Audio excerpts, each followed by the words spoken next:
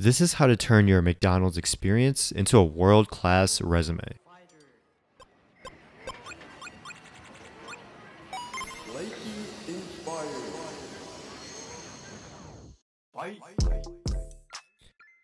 Welcome to Declassified College, a podcast where we give you all the cheat codes needed to pass this level in your life. Each week, we share 3 short episodes filled with clips of our interviews with students from across the United States and occasionally an interview with an industry expert to answer all of your questions about attending university. College can be what sets you up for a prosperous career, or it can be the 4 years that when you look back on it, you wish that you did it different. We're here to make sure that you have all the information so that by the time you walk across that stage, you're ready for the so-called real world that the boomers love to talk about. My name is Justin Wynn, and it's about time we declassified college.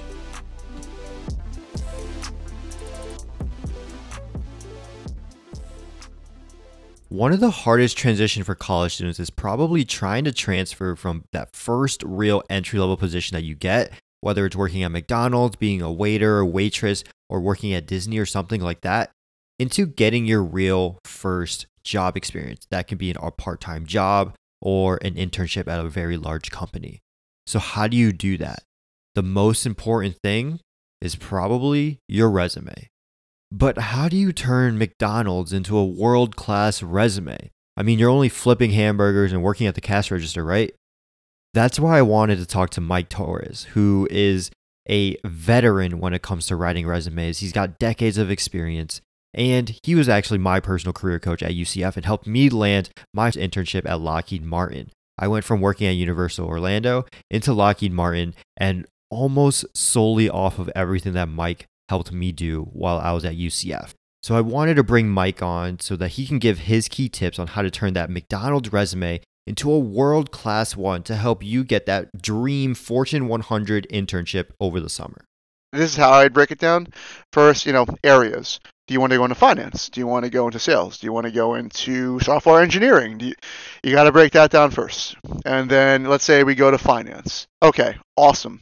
I want to do finance. Okay, now we are in our area, and now we're going to break, omnidimensional types of ways of getting into finance. You can be a financial advisor. You can be a financial analyst. You can be an investment wealth manager or a wealth management associate, things like that. So there are different avenues that you can go.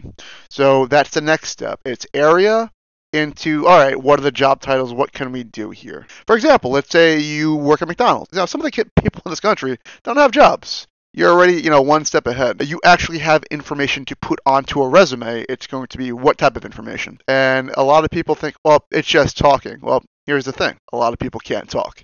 A lot of people can't hold a conversation.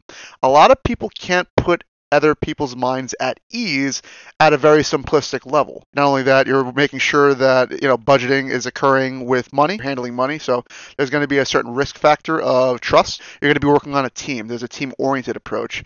So you have to be able to play as a team on the corporate side as well. Those type of skills, well, how do they translate on a resume? They translate very well. So you have 3 bullets right there. When you have those bullets, now you look at the job descriptions. Financial advisors.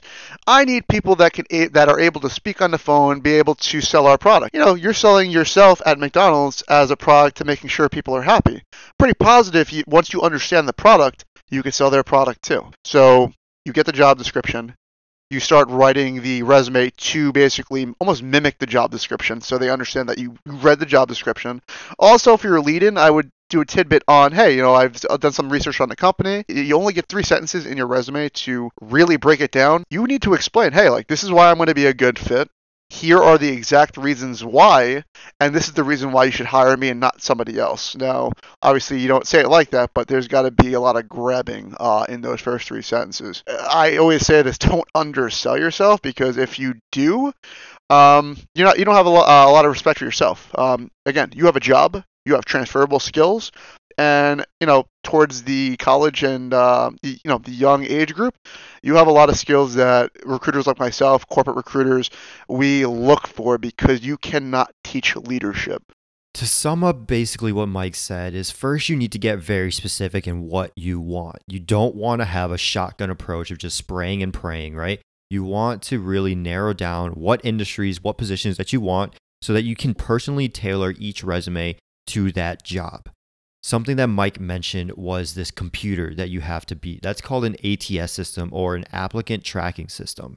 And the way to beat that is by combining and looking at job descriptions, taking that verbiage and the words that they use on that job description and putting it into your resume, like Mike says, in terms of mimicking it.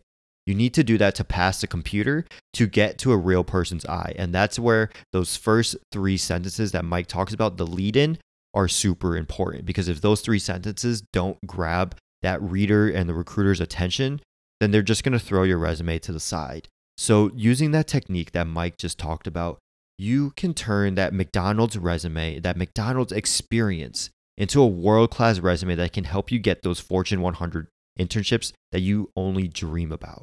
So please take those tips, listen to Mike, and get your grind up so that you can get that internship next summer. Another day, another cheat code, and you're on your way to defeating the level that we like to call college. If you've liked any of the cheat codes that we've given out, please hit that subscribe button and give us a review on iTunes. Each review helps us grow and make sure that more people learn these tips. We love to hear from you all, so make sure you check out our website, www.getchogrindup.com, and follow us on all social media platforms at GetChoGrindUp. That's GetChogrindup. So until next time, peace.